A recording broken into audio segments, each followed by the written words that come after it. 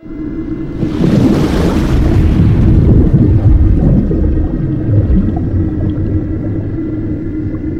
God's word. All right, thank God for his word. Where will we be tonight without the word of the Lord? So let's just look at this together tonight. Father, we come in agreement in the name of Jesus. We thank you, Lord, for such an open heaven here, your presence. And Lord, even where people are at, the Holy Spirit move it upon every one of us. People are going to be listening to this or watching this video. I thank you, Lord, for the Holy Spirit just breathing upon us, moving upon us, wherever people are, an invasion of the presence of God, and by your Holy Spirit helping us to have good soil of hearts and minds and lives, that the Holy Spirit help us, anoint our eyes, our ears, so we have eyes and ears of the Spirit. Jesus rebuked some people, they have eyes but they don't see. Lord, we want to be able to see what you're showing us. We want to be able to hear what you're saying.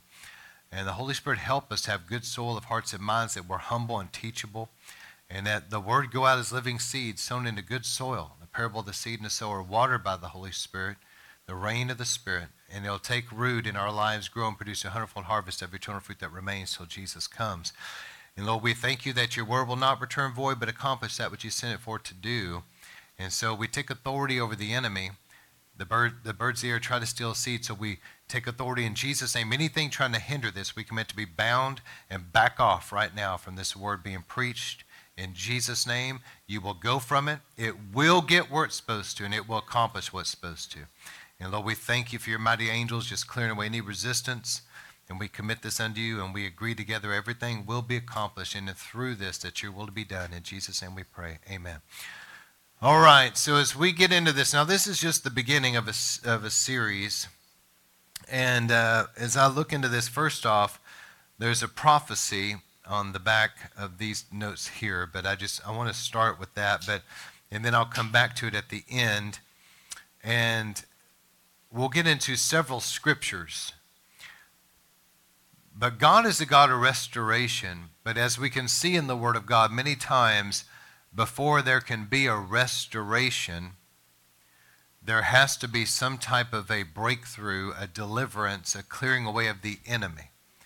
How many knows, and I'm the first one to raise my hand, that God has had to deliver us from some things? I mean, he's had to set us free from some stuff. I myself, God has had to liberate me from many things many times back in the past, so I could move in freedom to be up here doing what I'm doing. In my early years in my Christian walk, there was things God had to set me free from. It was serious. And I think people saw an anointing or saw a calling and would, draw me in to help with different things in music or help with youth or whatever. But God was still having to do a work in me on a personal level. I could get to this place of being able to get up here and minister like this. So deliverance is a powerful thing. And I'm going to read this, and then we're going to look at some scriptures I think will be a blessing to you. And this is just beginning to kind of set our teeth into this whole series where I'm going to deal with deliverance, spiritual warfare, a little bit about demonology, but we need to cover some things. So anyway, this is a prophetic word by Kenneth Hagin Sr. Kenneth Hagin Sr. back in 1983. I'm only going to give the first part of it that has to do with deliverance. In subsequent sermons, I'll give the rest of it. But I'm focusing tonight on deliverance. Now, I want you to see something interesting. He said, in this move, in this move, in this move. He said it 3 times. Now, Kenneth Hagin is somebody that I have a lot of respect for, especially about the prophetic. He was very prophetic, very accurate as a prophet, and had a very powerful teaching ministry and healing ministry. In this move, in this move, in this move. Isn't it interesting, not that this is necessarily what he's saying here, but could the Holy Spirit be saying something like this? You remember historic revival series that I did? We saw that there was a wave that started back in the mid-1700s with the Wesley brothers and Jonathan Edwards and all, but it swept, and then God added to it in the days of Topeka and Azusa. And that was like a second wave, but it was added to the first. And then the third wave was added on top of that in the early 90s with the revivals that broke out then of the glory. So it began with a move for souls, but God added in the days of Topeka Power. You all remember this? There was like 3 distinct waves. Well, I wonder about this. Could he be saying something in this move, in this move, in this move, that last move, that final move, the great move of God that will precede the coming of Jesus? Anyway, he said, in this move that is about to come, and even you're in the edge of it now, and this was in the 80s, it will not be altogether something new that you've never seen. It will be a, look at this, combination of everything you have seen put together. How many knows that God's got a major move about to happen? I'm telling you, everything that we've seen in the past, every move of God coming together, and he said, as it's a combination of everything you've seen put together, and then plus a little more. In this move of God that is just about to spring upon you, there will be a manifestation of casting out demons that you haven't seen. Casting out demons. Now, some have drawn back from casting out demons. We see that even today. There's people that have this type of ministry like we do, and people give them a hard time about it. There are ministers out there that are casting out demons, and there's people telling them that if they want to be more successful and more accepted by the greater body of Christ, etc., they need to shy away from it. Satan is going to do everything he can to keep this from happening. Amen? He said, some have drawn back away from it, but the Spirit of God says, I began a move along these lines a few years ago. Remember, this was in the 80s, right? A few years back. And he said, and men aborted the move. I remember about those days. Listen, Derek Prince was really a pioneer, but there was a real move in the 70s where God began to tell Derek Prince, I am going to wage war against witchcraft. And God began to use him and others. Don Basham, and I believe it's his name, Bob Mumford. There were several others that God began to really come upon them and teach the greater body of Christ. And Derek Prince began to write the books that came out, Thou Shalt Expel Demons and Blessings and Curses You Can Choose. And all of that began a real move. But here's the thing. There were mainline denominations that have millions of people in them that labeled them heretics because they were casting out demons. And Derek Prince, he's such a sweet guy, very humble. He's not saying it in an arrogant way. He said this. He said, well, I guess they would just soon leave them in there. What am I supposed to do? And they would have, actually. So man came in, man's control, a religious spirit rose up, aborted the move of God, and then it said, Kenneth Hagin said, they mixed some of their own thinking in on it, and they tried to control it. Yes, they did, and do it according to pattern. And according to this way, and we think it ought to be done this way or whatever, and they begin to change some things. They brought mixture. But Kenneth Hagin goes on to say, but you haven't seen anything yet of what you're going to see in dealing with demons. For demons are let loose upon the earth, and they're going about as never before because they know their time is short. And so in this multiplication, this advance of demon activity, there will be an activity of the Holy Ghost. Demons that have harassed men, demons that have held ministries in check will leave. And you have not seen yet what you will see in the area of dealing with demons, casting out demons, and exercising authority over demons. And we're about to step into it like you step through a door into another room. This has not been fulfilled yet. It's about to be fulfilled. I believe with all my heart before Jesus comes, and man, we're living in a time where there's so much dark activity going on. And Satan is really hammering down, and you can see so many people that are opening doors to the demonic realm. I mean, sexual immorality is just very common. And doing all kinds of ungodly substances people are putting in their body has just become very common. And dabbling and messing with the occult has become very common. And things that are targeting children. There are goofy, even Christian parents, believe it or not, that are very comfortable with their kids enamored with things like Harry Potter. But if anybody ever gets up and, like my wife, and gives a testimony, they'll throw a fit. Have a little meltdown.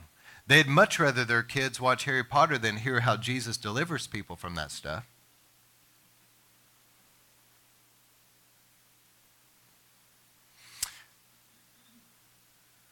I'll come back to some things later, but I want to go to the top of your notes on the front page, Restoring the Ancient Ruins.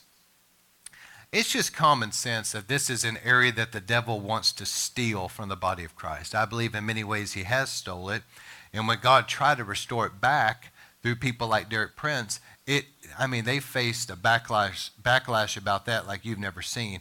And so God still used it, but like Kenneth Hagin said, it wasn't able to really get the traction it needed to because too many in the body of Christ didn't want it and were opposing it. But let's look at what does the Bible say? How many knows God has the final word? Amen? So Isaiah 58 verse 11, whenever we pray, fast, and give and consecrate our lives unto God, and we humble ourselves before him, the Lord promises us, he said, and the Lord will continually guide you and satisfy your desire in scorched places and give strength to your bones. You will be like a well-watered garden and like a spring of water whose waters do not fail. That's revival. And then he says, and those from among you will rebuild the ancient ruins, raise up the age-old foundations. You will be called the repairer of the breach and restore the streets to dwell in. So God is going to restore back. The Bible says about Jesus, heaven must receive him until the restoration of all things. God is the God who will restore the years the locusts have eaten. And it doesn't matter how much the devil wants to use religious people to try to stop this. I really believe this. No matter what the devil tries to do, before Jesus Christ catches away his bride in the air, there's going to be a revival as such that man won't be able to hinder it and the devil won't be able to stop it. God will deliver people. He will. He's going to come down and do it whether the religious people like it or not. And if he has to, he'll do it like he's done in days of old. John Wesley couldn't minister in the church world because the church world didn't like his gospel message. Think about that for a minute. But the church world did not like the fact that he believed in some kind of personal salvation and a new birth like we believe to. And so they persecuted him right out the door. You know what God did? He said, fine, then I'll take it out on the streets. And Wesley saw a great revival outside the church walls. If the church won't receive the revival God's going to send, then fine. Then we'll just go set up a tent somewhere and let millions of people get saved that way. If the church don't want it, there are people out there that do.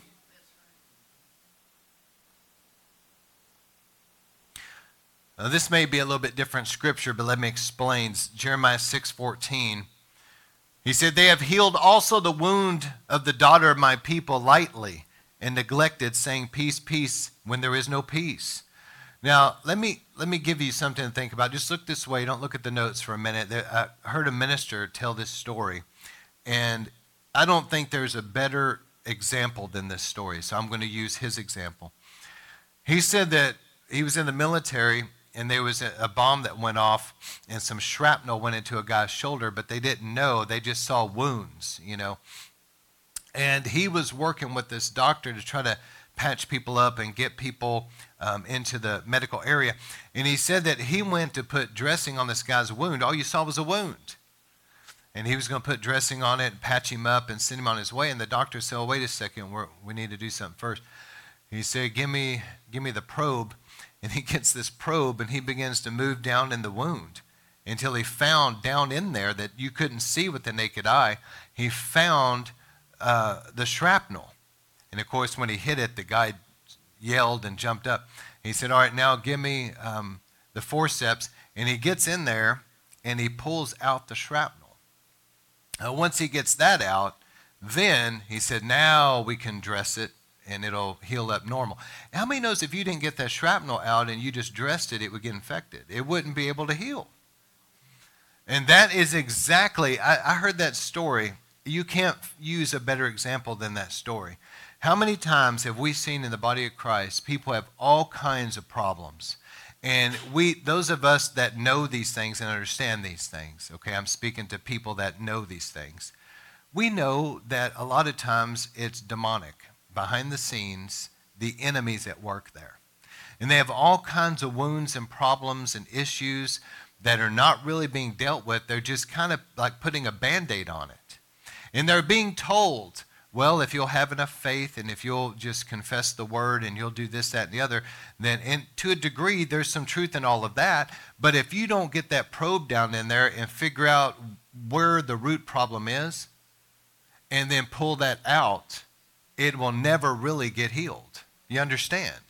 If it is a demonic spirit and if it is something like that, if it is a deliverance issue, and I believe many times it can be, if you ignore that issue and just try to bandage their life, it will never truly be dealt with. And they'll struggle their entire life to the grave with it. The only way you're going to get that shrapnel out of there is to probe down in there and pull it out. Y'all hear what I'm saying? The probing is the Holy Spirit exposing it. The pulling out is the driving out the enemy's influence. You will leave in the name of Jesus. There are people that have all kinds of physical problems, all kinds of mental and emotional torment. There's all kinds of division type problems in families. I could go on and on. The enemy is tormenting. And to really get the victory over that, it's got to be rooted out. Okay? And sometimes, just like Isaiah 58 shows us, these kind only come out but by prayer and fasting. And Isaiah 58 shows us how to fast. And it says that healing will come. You know, that God, our light break forth like the dawn, our healing quickly appear. But many times to get the healing and the breakthrough, the stronghold, the yoke removed or whatever, it takes some prayer and fasting. And prayer and fasting is like the probe that exposes it. But then we have to use our faith and command it to leave. And if there's any reason why it's there, like a legal ground, that needs to be dealt with too. So the Holy Spirit will reveal that. But how many times have the church world said to people, you know, peace, peace, but there's no peace.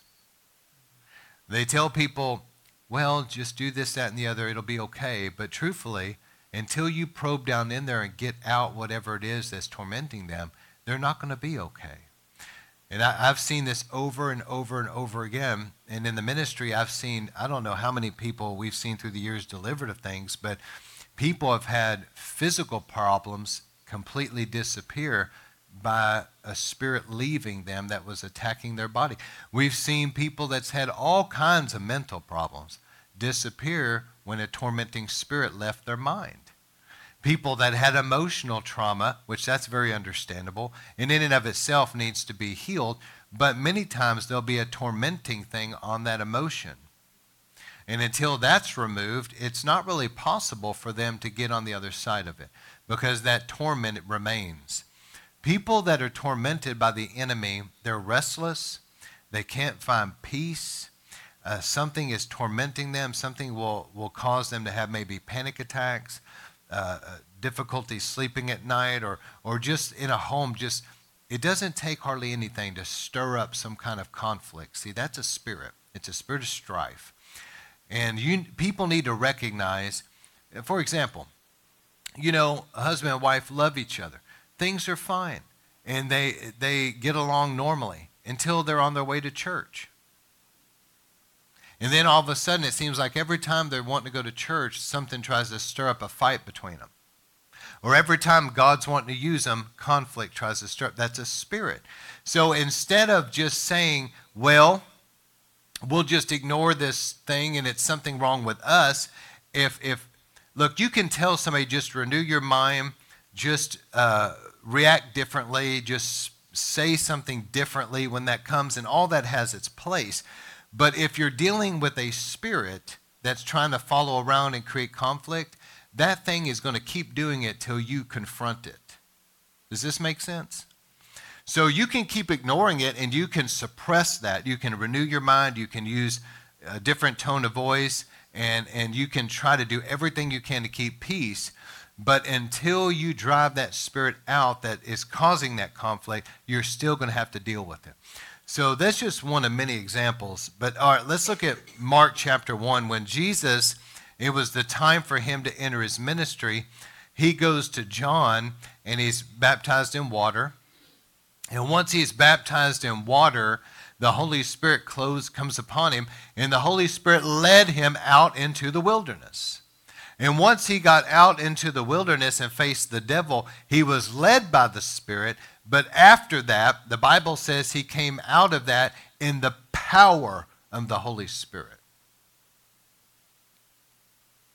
And so once he came back, this was really his first recorded miracle in the ministry. I know the water and the wine, but that was before his time of entering ministry.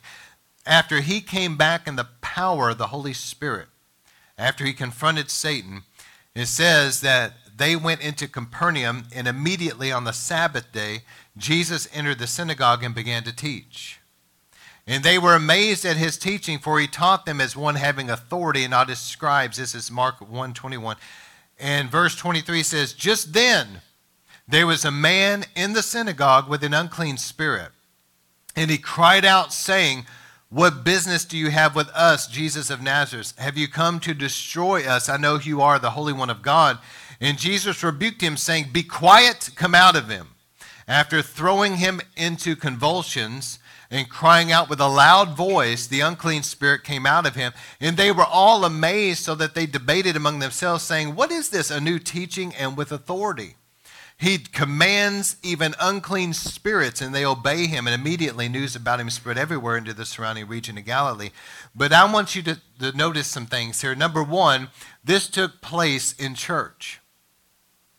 See, a lot of times here in America where people consider this to be kind of sophisticated and a first world country and all of that, and that they view demons as being only in some obscure place out in maybe like a third world country, or it's just superstitious, or maybe, if anything, it's just among those that really have problems, and they just want to view it that way, but that's not always the case. If you look at this story, first off, this was right in the house of God, and it was right there among the people of God. You understand what I'm saying? These were God's covenant people. Y'all listen to me tonight. God's covenant people need to be set free from things that have oppressed their lives many times. And this was a group of people. See, I think many times people look at, well, if you go off into somewhere like Haiti or you go to other places where there's all this other stuff, voodoo and witchcraft, but these were people here that were not into idolatry. These were people that were God's covenant people in church. And whenever Jesus started teaching with authority, look at what it says. All of a sudden, that spirit manifested in a person right there in church. Would y'all be okay with that? I think River of Life would. But how many knows there's a lot of churches out there, God bless them, that would not be okay with this? So let's just take the Bible literally now, and let's just believe it for what it says. And now let's take it into this service right now. What if I was preaching up here just like Jesus was doing, and somebody all of a sudden manifested a spirit and began to say to me, what are you doing here? What are you saying to us? Have you come to cast us out? And I was to say, shut your mouth and come out in Jesus' name. And listen, and the person hits the ground, convulsing. This is in your Bible. I just read it. They hit the ground. They're violently convulsing on the ground. And then they let out a loud scream. I've heard this. It's a blood-curdling scream. And then the demon leaves the person. How many in River of Life would be like, amen, that's awesome. Praise God. I would. But there's a lot of churches, and I could give a story comes to mind where my wife took this lady that came out of Satanism and got saved to a church because the lady knew she had demons. I mean, she got saved, water baptized, If I remember right, she was baptized in the Holy Spirit at this point, right? They had prayed for her. I believe that she was. But she knew she still had some demons in her life. So she was like, please take me somewhere. Because a lot of churches won't deal with this. So she was telling my wife, take me somewhere that they will actually cast demons out. So she took her to this Pentecostal church. And you would think that those of us that's grown up Spirit-filled, let me tell you how it went down. So they bring her there, and the pastor goes by, and he sensed it and just used his Bible on her head. She fell out and just began to manifest demons. I mean, cursing. She has supernatural strength, mind you, because grown men were holding her down. My father was one of them, and she was picking up a grown man on her back like this, picking him up in the air, and then a grown man off the ground. She has supernatural strength, kind of cussing like a sailor. Now, granted, it wasn't her. It was the demon doing it. But there were several, I would say probably around a dozen spirits, and that pastor stood there and cast them out of her. And they left her, but that's wonderful. That's Book of Acts, biblical Christianity. That's what Jesus did when he walked the earth. Okay, if you're a Christian, that should be normal to you. Now, that happened, but here's the response of the church. The religious people ran out in the foyer, God bless them, like a bunch of wimps and sissies. And if they're watching, I am making fun of you. I love you, but that's pathetic. They all ran out there in the foyer. They were all scared of the devil. And when the pastor got done praying for this lady, he goes out there and they're telling him, well, Pastor, we don't want this in our church. Let me tell you something. That grieved the Holy Spirit, and God heard that. Don't expect God to keep moving in a church like that. If I was the pastor, I would let him have it. So anyway, so where's she supposed to go get help then if she can't go to church to get help?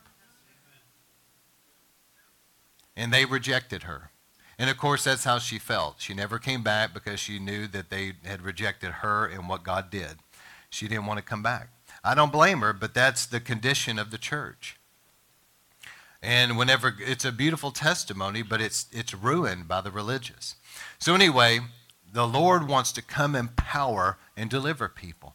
And my wife and I have had so many stories like this. I mean, even in this place, several times I've seen people deliver from demon spirits. And I remember one young lady, I was just praying for people on the altar, and she fell out really hard, and I knew it was a demonic commanded to leave, and it came out of her, and I saw it leave, and she gets up like a lot of people do. What was that? And I really felt it was a spirit of witchcraft. And I asked her, did you mess around with that? She said, well, yeah, when I was in school, I played around with witchcraft, but I didn't think anything of it. And I said, well, the devil did. And look, you obviously had a demon from it. And she's like, yeah, I agree. And so anyway, she got delivered. And I told her, I said, then don't go back messing with witchcraft again. This is what happens. So anyway, there's a bunch of stories like that. But the gospel has got to be preached in power. And it is a direct confrontation of evil spirits. And I remember, if you minister just in a lot of churches, there was a man, Brother Tillery, I'm hoping he's okay with me using his name, but anyway, he had pastored in a particular denomination that did not believe Christians could need deliverance, and that's actually common, unfortunately. In this particular denomination, he had preached for them for 50 years. He was a pastor in this denomination. Think about 50 years, how long that is. And he said to me, as I spent some time with him, he told me, he said, well, when I turned like 70, I believe is what he told me. He said, when I turned 70, I started realizing I'm getting older now. And he said, I told the Lord, he said, up until this point, you've used me in certain ways, but I'm 70 years old. I don't know how much longer I've got to preach. And he said, I really want you, I will yield myself to you, and I want you to use me in a different and in a greater way than you ever have been able to. And he was praying like in a shed he had. He told me all about this. And he said the Holy Spirit came upon him in power and knocked him on the ground. And the Lord spoke to him, I'm anointing you to deliver my people. Whew. So after that, he began to have divine appointments with people. And this is what he told me. He said, Scott, listen. He said, if you're just going to a lot of these typical churches where people are a certain way, he said, you're probably not going to see a lot of this. But if you'll start going to people that really are hurting and need the Lord to show up, He said, God will move with great deliverance. I thought that was really an interesting statement. It reminds me of the Laodicean church. We're in need of nothing. The Lord said, well, that's not really true. But anyway, he said, if you'll go among the hurting people. And he came to a place I was at, and he took an interest in me because people were being delivered. And he also kind of joined in, and we both prayed for people. And he told me about all of this and prayed with me, but it was quite powerful. But I remember there were multiple times that people were delivered from demonic spirits. And I'm kind of moving around different time frames that I've prayed with people. But just to give you some examples, listen, we need the anointing of the Holy Ghost. The devil is not scared of me and you, but he is really concerned about the power of the Holy Ghost on us. He is very concerned when we understand who we are, that we have authority in Christ, and we come under the anointing, and we begin to operate as Jesus did. He gets concerned there. And I remember I was praying for people one time, and it was at this younger group, college age. Man, I saw a lot of people liberated, but at this particular group, there was a lot of people from all over the world. And I remember just going through and praying. There was a young lady, I can't remember, I think she was from the Middle East, maybe India, but she was standing there, her feet together, standing there. And when I got to her, began to pray for her, I don't know how to explain this on camera, but her feet were planted like this, and her body was doing this. And I'm sitting there watching this. Wow. And so in Jesus' name, I commanded the enemy to leave. And that thing just hit her. If I remember right, she was thrown to the ground, some to the left. But, I mean, there are so many stories of just crazy stuff. I mean, people kind of writhing on the ground. There was a story a dear friend of mine told me. She was telling me this story, and it was funny the way she was telling it. But anyway, she said that she was in this church, and it was a powerful church. This was a church that knew how to pray, and this was back in the 90s, and they were seeing a move of God. And she sat in the far back, and the ministers of the church were related to her through marriage. And so she was just in the back, just worshiping, enjoying the Lord, and all of a sudden, because she was in the back, she could see this. And she said that there was a message in tongues interpretation. And I don't remember because this happened in like 97, 8, somewhere in this. I do not remember the details of the interpretation. But it was something to this effect. There's a snake among us, okay? Yeah. And I remember that because she said she was just worshiping. All of a sudden, there's a message in tongues. There's a snake among us. And, you don't hear that every day. And so she's kind of like, oh, what in the... And all of a sudden, she says she saw somebody not far from her, kind of toward the back, collapse. And she's like, looking.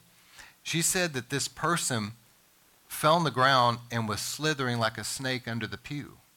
And she's watching this. She's a first-hand witness. What in the world?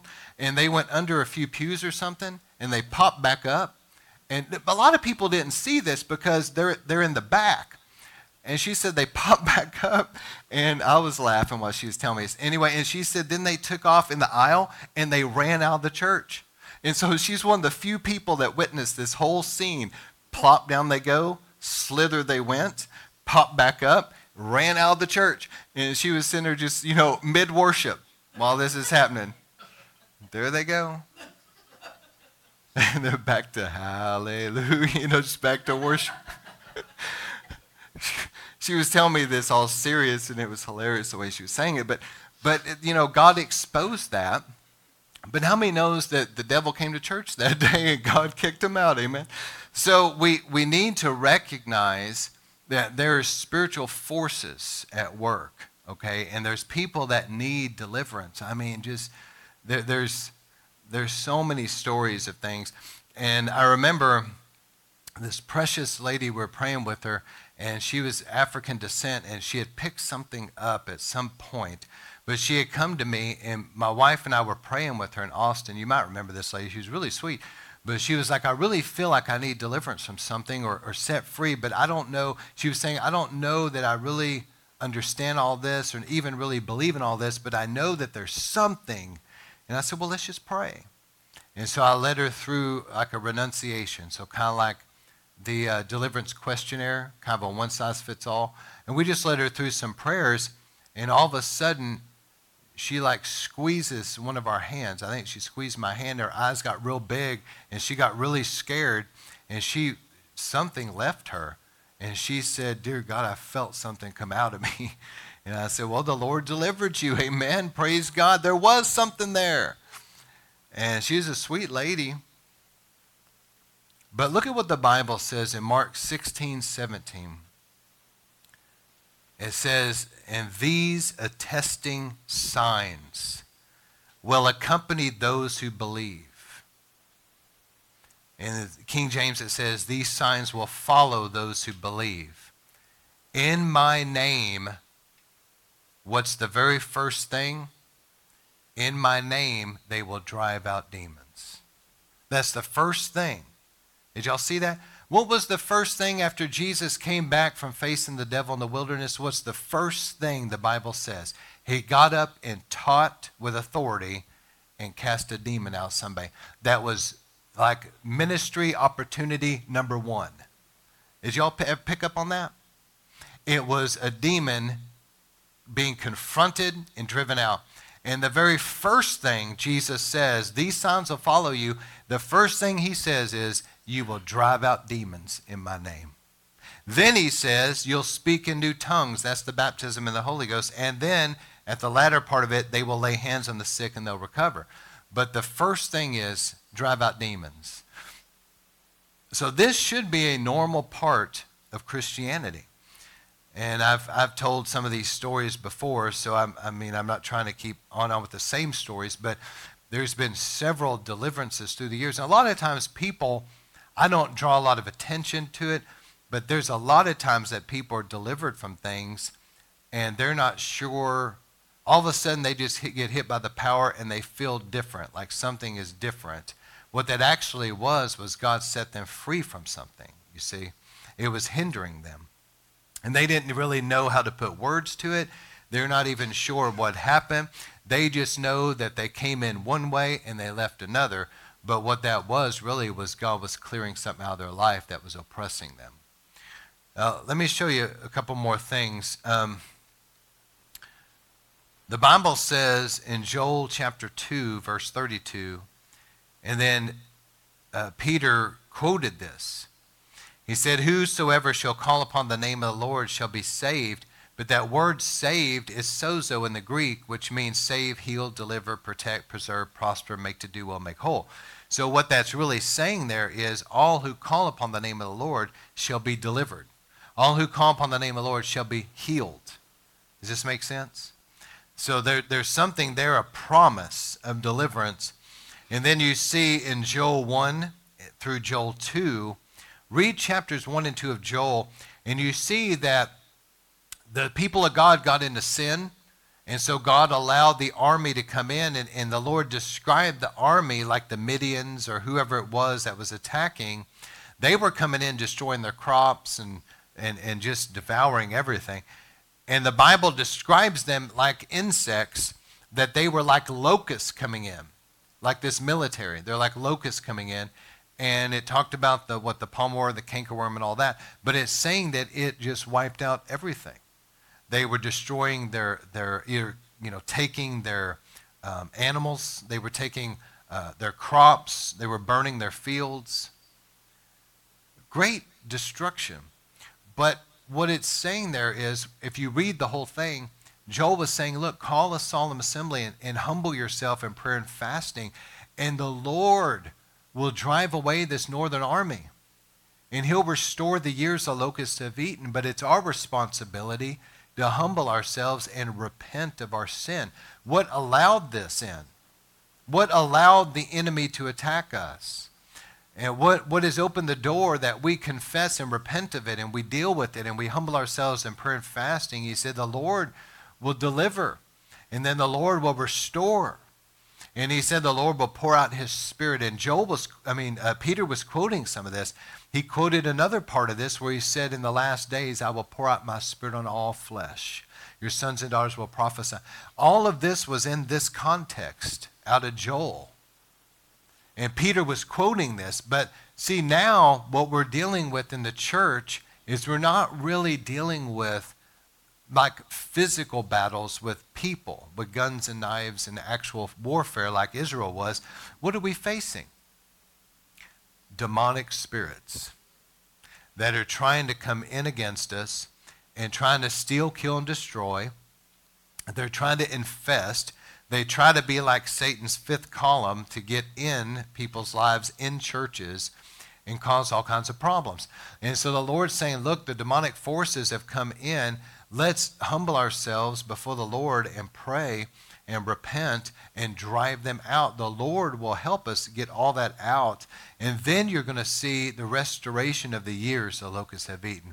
Then you're going to see the outpouring of the Holy Spirit you've been believing for. But there has to be this breakthrough. Is this making sense tonight? So many times churches will avoid this subject like the plague. Man, they do not want to talk about it. It's too controversial. But I keep going back to this. The very first thing Jesus saw, he was led by the Spirit out there. But when he came back in the power of the Holy Spirit, clothed with power. And when he stood up to preach under that anointing, the very first thing that happened was a demonic spirit manifested before him. It was the power of the Holy Spirit that stirred that up. And Jesus cast that thing out. And I think about when they went to the Gadarenes, and there was a man there that had, what the Bible says, a legion of spirits. Obviously, there was one leader that was speaking through the guy, but he was saying, we're legion for we're many. If that's literal, a legion of Roman soldiers was like 6,000. So if that was that many in that one guy, little wonder he was running around naked in the tombs. The guy was insane.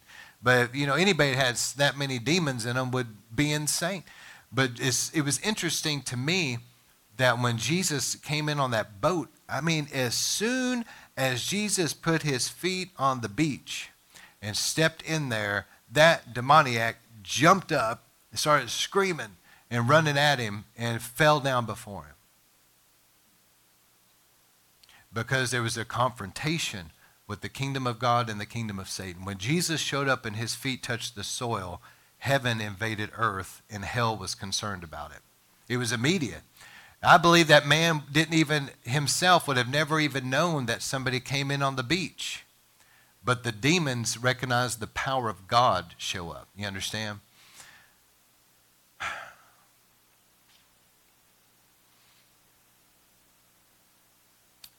I really believe God's about to do something. I try not to say too much about this in my sermons because this goes out to a much broader audience than River of Life.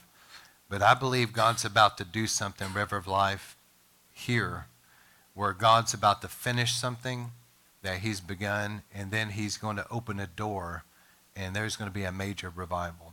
And in that, I'm telling you, it's near. And in that revival, God is going to deliver people. So I want you to be ready for that and comfortable with it, because I could see, even without having to work the altars as much, just from the pulpit, us just taking authority and just the Lord just sweeping out. Because God wants people free. And they may not can go to a lot of places because a lot of those places won't receive them. Then I just say to the Lord, send them here. And I believe River of Life will welcome that. But a lot of places won't. I don't think God can really send the fullness of what he wants to do in revival to a lot of places, because they'll be ticked off at people getting delivered. They won't like how messy revival is, because you have so many people come in and they're hit by the power of God, and they just manifestations of the Holy Spirit everywhere. Do you remember, Sandy will remember, do you remember the time that we had those youth groups all come together? There was a lot of people there. And me and a few other youth pastors we were all kind of working together. So it was like a revival for younger people. And we had them just coming through like a fire tunnel. And it was so powerful. When they got to some point, they were literally hit by the power of God like struck by lightning. We had to just drag them off everywhere we could, But there were people all around. I'm standing there just looking around. There'd be people over here laughing hysterically. Then you look over here and people are bawling. You look over there and somebody's shaking so hard they're coming off the ground. I mean, people speaking in tongues, they just got baptized in the Holy Spirit. It looks like pandemonium, and a lot of churches don't like that. Because why? Because they want to be in control. Everybody say control. That's the problem. Instead of just letting the Holy Spirit be in control, because I'm going to tell you what was happening that night. Destiny was being birthed in young people. Young people were being baptized in the Holy Spirit. Young people were being delivered from things. Young people are being healed. I mean, their lives are being transformed, and I promise you that they'll look back on that time. They'll never forget what they experienced. And the church world would have shut it down. A lot of people don't realize, I think about that Jesus Revolution. Of course, everything's got to be controversial, so here we are, amidst of controversy again. But, I'd studied this thing out for years before there was ever this movie. I didn't even know they were making this movie, so I knew about all this stuff. And I think about Lonnie, and man, Lonnie, the reason why God used him, I believe, is just because he was not religious. That was the thing. See, he wasn't trying to control everything. He just wanted God to move. But he was being told by some of the leadership, now this is what they told him. This is a bunch of theatrics. Because he'd be preaching, and he would say, God's healing somebody over here. God, there's a deaf person, and they would get healed. Okay, history records that they did get healed. The movie didn't. But they did get healed. And there'd be people fall out under the power of God. But this is how it got. The leadership was saying there, this is a bunch of theatrics. And they said this. They said, we'll let you minister, and when you start praying for people, the first person that falls on the ground, we're shutting down the meeting. He's having to hold people up. And Lonnie was a small guy. He's having to hold people up so they wouldn't fall. Do you understand a little bit more as to why he finally got a belly full of it and said, I'm out of here? That's why. Okay, the movie didn't bring that out, but I'm telling you, that's what happened. And so my daughter came in and said, Dad, you got to go see the movie. And I said, well, the problem is I already studied this, and it makes me mad. And she said, well, they did a pretty good job about bringing out what you just told me. And I said, all right, so I went to see it. And it was good. I'm glad I saw it. It was really powerful. It was awesome. But there were some things that they left out. I mean, significant things. But, of course, if they had put it in the movie, then they would have had to spend another hour explaining it in the movie. So I can see why they did it, because you can only do certain things in movies. But whenever you try to control the move of God, I used to just get a kick out of some meetings. Like I remember I went to this Rodney Howard Brown meeting one time, and the Holy Spirit just fell. I mean, it was powerful. And there was people, just a whole group of people laughing. I mean, people are laughing, falling out on the floor and everything. And I was just thinking to myself, if there's any religious person here, they're going to be so mad right now. And one guy, I mean, what are you supposed to do? Brother Roddy's up there trying to preach. You know how funny he is anyway. He's up there, he's walking, the Holy Spirit's falling, and some guy gets touched. I guess he doesn't know what to do, so he runs and does a cartwheel. And then goes and sits down. And listen, Brother Rodney's just sitting there like this, hand up, mid-stride, like, watching the guy go sit down. And I laughed because Brother Rodney caught him by surprise. He said, well, we asked the Lord to show up, and so we can't be mad when he does. You know, what are you supposed to do with these things?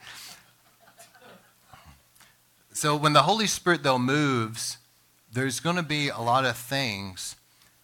And so just be ready for the lost to be saved, but the healings and the miracles, the deliverances, and all the messy stuff, if you will, of revival, because the manifestations of the Holy Spirit that really upset the religious. You understand? They hate it. They hate revival. There's something of I believe it's a demonic thing. It's a religious spirit, but that stirs up in them, and they hate it, and they want to criticize it and shut it down. And it's all about control. And Derek Prince warned all of us about that demonic control.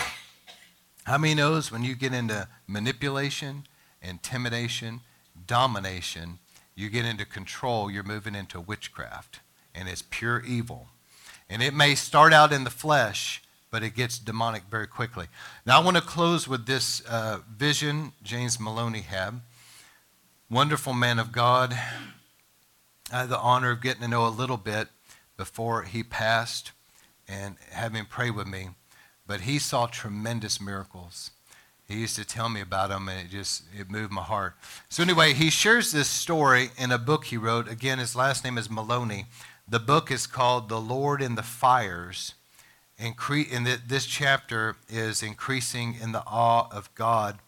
So I'm going to read this. It'll just take me just a moment, but I think that it'll be a blessing to you.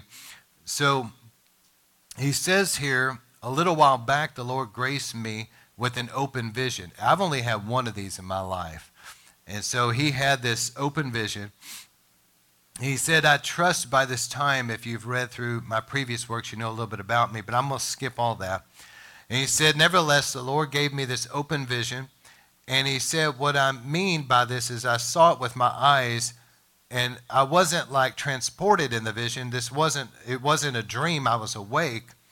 But this wasn't just like watching a movie either. He said it was like I was in this vision. And he said I could see, I could smell, what was in the vision, he said I experienced it like I was literally in it, but it wasn't a dream, it was a vision. So he says this. And then he goes on to say, I trust that you're familiar with an earthly tabernacle, the outer court, the holy place, the Holy of Holies. You guys familiar with that yet? I teach on that all the time. Okay, so he says, so this pavilion that he was in represents the holy place. So remember, that's where the lampstand and all that was, okay? He said that he was in this pavilion, and it was not overly ornate or fancy, but it wasn't dirty or cheap either, just sort of basic and functional. Oddly enough, though, it wasn't the Old Testament time with a bunch of men in robes and like big Moses beards watching sheep or anything. He said there was a few hundred Christians in there, maybe 400. They were dressed modern. Many, if not all of them, were in need of some type of miracle, some type of physical healing. I could see people were hurting. They were blind eyes, deaf ears, tumors, crippling diseases, just a mess of humanity waiting in this pavilion. I could sense that they were eagerly anticipating ministry for their healing. And I knew behind me was the outer court that in this particular vision went down like a set of steps, and it was like leaving a building. And outside there was the sunlight. And he said it was warm and nice in the holy place. It was comfortable. And he said he saw the lit lampstands. They were real beautiful and emanated warm light. The table of showbread was there. The altar of incense, and it had this intoxicating, beautiful smell to it of the incense. He said, don't misunderstand me. It was beautiful. But he said, here's the problem, though. The people were still sick and suffering.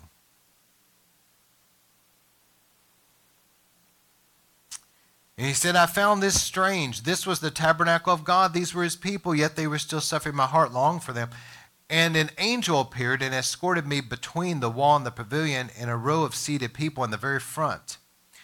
And right there in the front, he said, were these two flaps, and it was a veil separating the holy place from the Holy of Holies.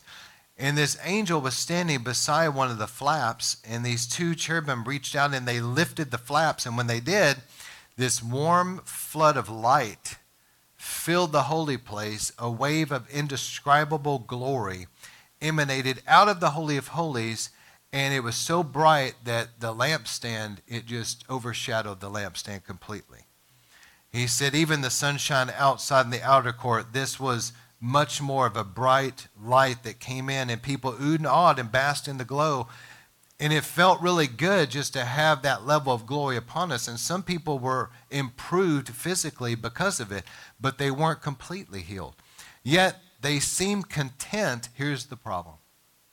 Everybody say contentment.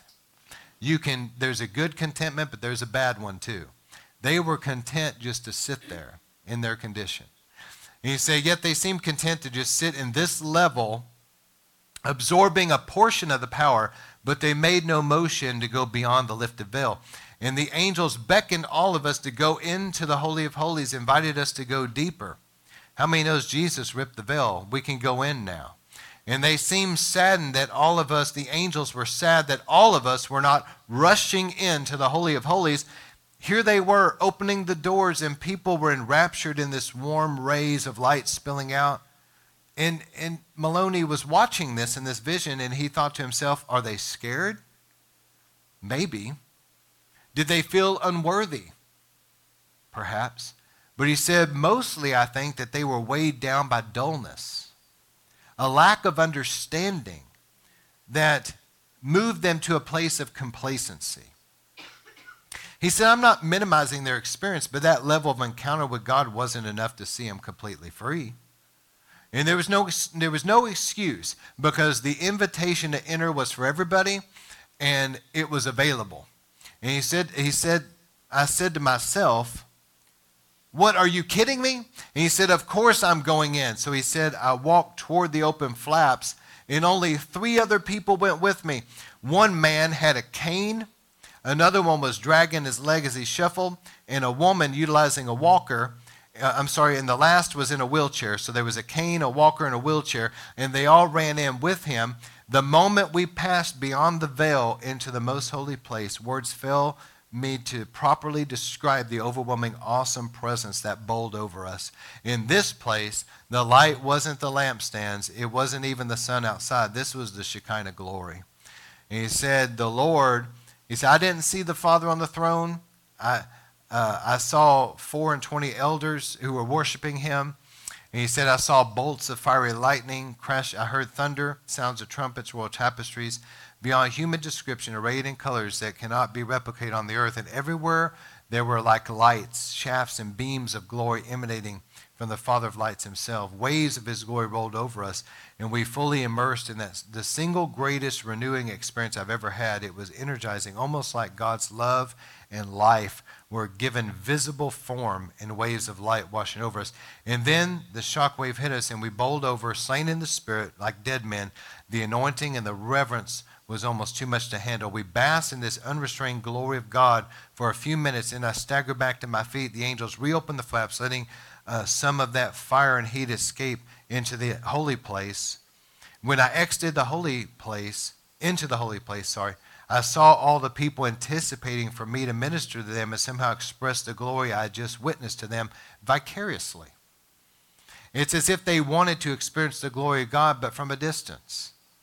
I was reminded of Exodus 33 when Moses and Joshua went into the tabernacle and every man stood at his tent door. They themselves didn't want to go forward to enter in. They were content to get a secondhand experience from Moses. Did everybody catch that? So these people in the holy place, they were blessed, yes, but it was just in measure. And the angel led me past them down the steps to the outer court, where I found myself 15 or 20 people waiting down the curb. They were mostly unchurched, unsaved. Now, isn't this interesting based on some things I've said tonight? In this vision, the church people were content, but yet when he went out to the unchurched, they wanted it. Is this making sense? He got out there to them, and he said this. He said, the angel told me to minister to them, and I did, and it was amazing, the expression of God's power and love. The demonized were delivered. That's the first thing he saw. All manner of physical need was healed. Whatever they were struggling under didn't matter. The Lord's grace was sufficient for them all. They were saved. They were baptized in the Holy Spirit. They began praising God as their physical infirmities were healed. It was awesome seeing the wonderful breakthroughs and salvations. But in the back of my mind, I still felt sad for the hundreds of Christians in that holy place. While I was finishing ministering, the angel led me back inside past the waiting Christians in the flaps that were opened a second time, again inviting everybody to come in. The veil was drawn back. I saw, when the veil was opened again, he said, I saw the cane fly out. I saw the walker fly out. And lastly, the wheelchair was pushed out empty. It was then I came out of the vision, both exhilarated, praising God as his power came over me, yet also disheartened that so many of the people remained in the holy place but went no farther. See, those kinds of miracles only took place in the Holy of Holies. I'm convinced this is where it's coming to. People must come boldly into the most holy place for themselves. Hebrews 4:16. Jesus has rent the veil that did separate us from God's glory. But most Christians seem reluctant to enter all the way in. I maintain that the majority of these kinds of miracles will happen in the Holy of Holies, where the fullness of the glory is manifest, where we are intimate with the Father's immanence. We are coming to an era of time very quickly. I believe it will start with the church leadership first, where God demands that his people press beyond the veil of flesh and enter into the holiest place in order to see the greater works, the greater expressions, the greater miracles. Not to downplay the measure that we have, but there's more. There's a deeper place. And I'm telling you, the very first thing he saw when he went out there was deliverance from demons. And I remember reading a vision. I'm going to close right now as we pray, but I remember reading another vision where this guy had an encounter with the Lord, and the Lord showed him that they would be people that would be given different types of ministries. And some of them would really have a healing ministry. And others were given a deliverance ministry. He said those that really had a deliverance ministry, real powerful, he said they were also given the gift of discerning of spirits so that they would know what they're dealing with to cast it out. I thought that was interesting. I never forgot that because sometimes God has used me in that way. But here's what I want us to pray. God, I believe in this last great move of the Lord before Jesus comes, I believe every revival that has been is needing expression. How many are wanting to see the Lord save the lost? I mean, save to the uttermost. People that others said, man, that guy will never get saved. Those people. How many want to see, people saved that others have given up on? I'm talking a harvest of souls. Okay, that I believe is coming. And then also, how many want to see major healings and miracles? I've been praying into this. I'm talking greater than the 40s and 50s, greater than Azusa Street, major healings and miracles. All right. You see, the Lord's holding us to this. We're in here saying stuff. It's coming, and when it comes and the persecution comes with it, we better not complain. Amen. So I'm believing for tremendous healings and miracles and major deliverances. But that means if you want deliverances, that means you've got to be okay with some of the crazy stuff that happens in deliverance. People shout out, collapse on the ground, slither, shake, loud scream, or whatever. You got to be comfortable with the mess that comes with it. But the other side of it is so beautiful to see people set free. Amen. How many want to see people baptized in the Holy Ghost and with fire? We need to get back to the baptism of the Holy Ghost, tongues, the power of God. And so Carlos Anacondia said in the Argentine revival, he said, I always made room in my meetings. Now, he had to go outside the church and minister in the ghettos. He would set up a tent and he would preach out on the streets. He would always go to the poor areas. That's interesting, isn't it? And it would force anybody that was rich or uppity or whatever, it would force them, if they wanted God to touch them, to go into the ghetto and sit by those in the ghetto. How many knows God gives grace to the humble? He always set up his tent somewhere in the ghetto, and here's what he said. When I ministered, he said, I would always make room for all four of those things. When he would get up to preach, Brother Carlos would always take authority. There'd be people under the platform praying, and like Brianna did, praying in the Spirit. And he would get up there, and the very first thing he did, all these lost people are out there. I mean, thousands of them. In Jesus' name, he said, I bind you, Satan. I command you. And he started taking authority over Satan, over those people. And he said that, and this happened all the time, people start manifesting spirits and collapse. And they had to figure out what to do with these people because they had to preach the gospel. And so they got a team of people. I think they lovingly called it the snake pit, but they had a team of people that rush out there with a little cot, roll them on the cot, and run them back into the snake pit. And they had people in there that would pray for them to get delivered, lead them to Christ. While Carlos had this huge group out here, and it was a direct confrontation with Satan's kingdom. It was a in-your-face confrontation with hell. He would bind the enemy and he would command Satan to let them go. And then he would preach the gospel and they'd get saved. And then he would say, who needs to get healed of things? He'd pray for the sick. And then they were already dealing with deliverance issues. And then he would say this, we're going to pray for the baptism in the Holy Ghost. He'd pray for them and they'd get baptized in the Holy Spirit. He made sure that the opportunity for people to be saved, healed, delivered, and baptized in the Holy Spirit, all four were taking place in his meetings. And all 4 happened.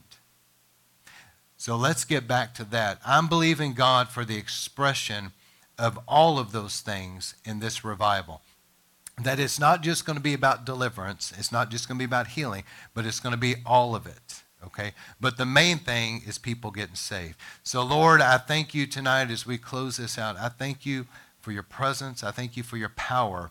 And Lord, we thank you in the days to come for a great revival, Lord, to see a harvest of souls. Lord, to see healings and miracles like never before. To see people baptized in the Holy Ghost and with fire. Lord, to see people delivered from whatever Satan's had in their life. And we agree as a church, and I believe everybody's agreeing with me, Lord, do it here. I know that you'll move in other places too, and we honor that. But Lord, don't pass us by. We are a group of people that are willing. We've counted the cost. We know there's persecution that goes with the move of God.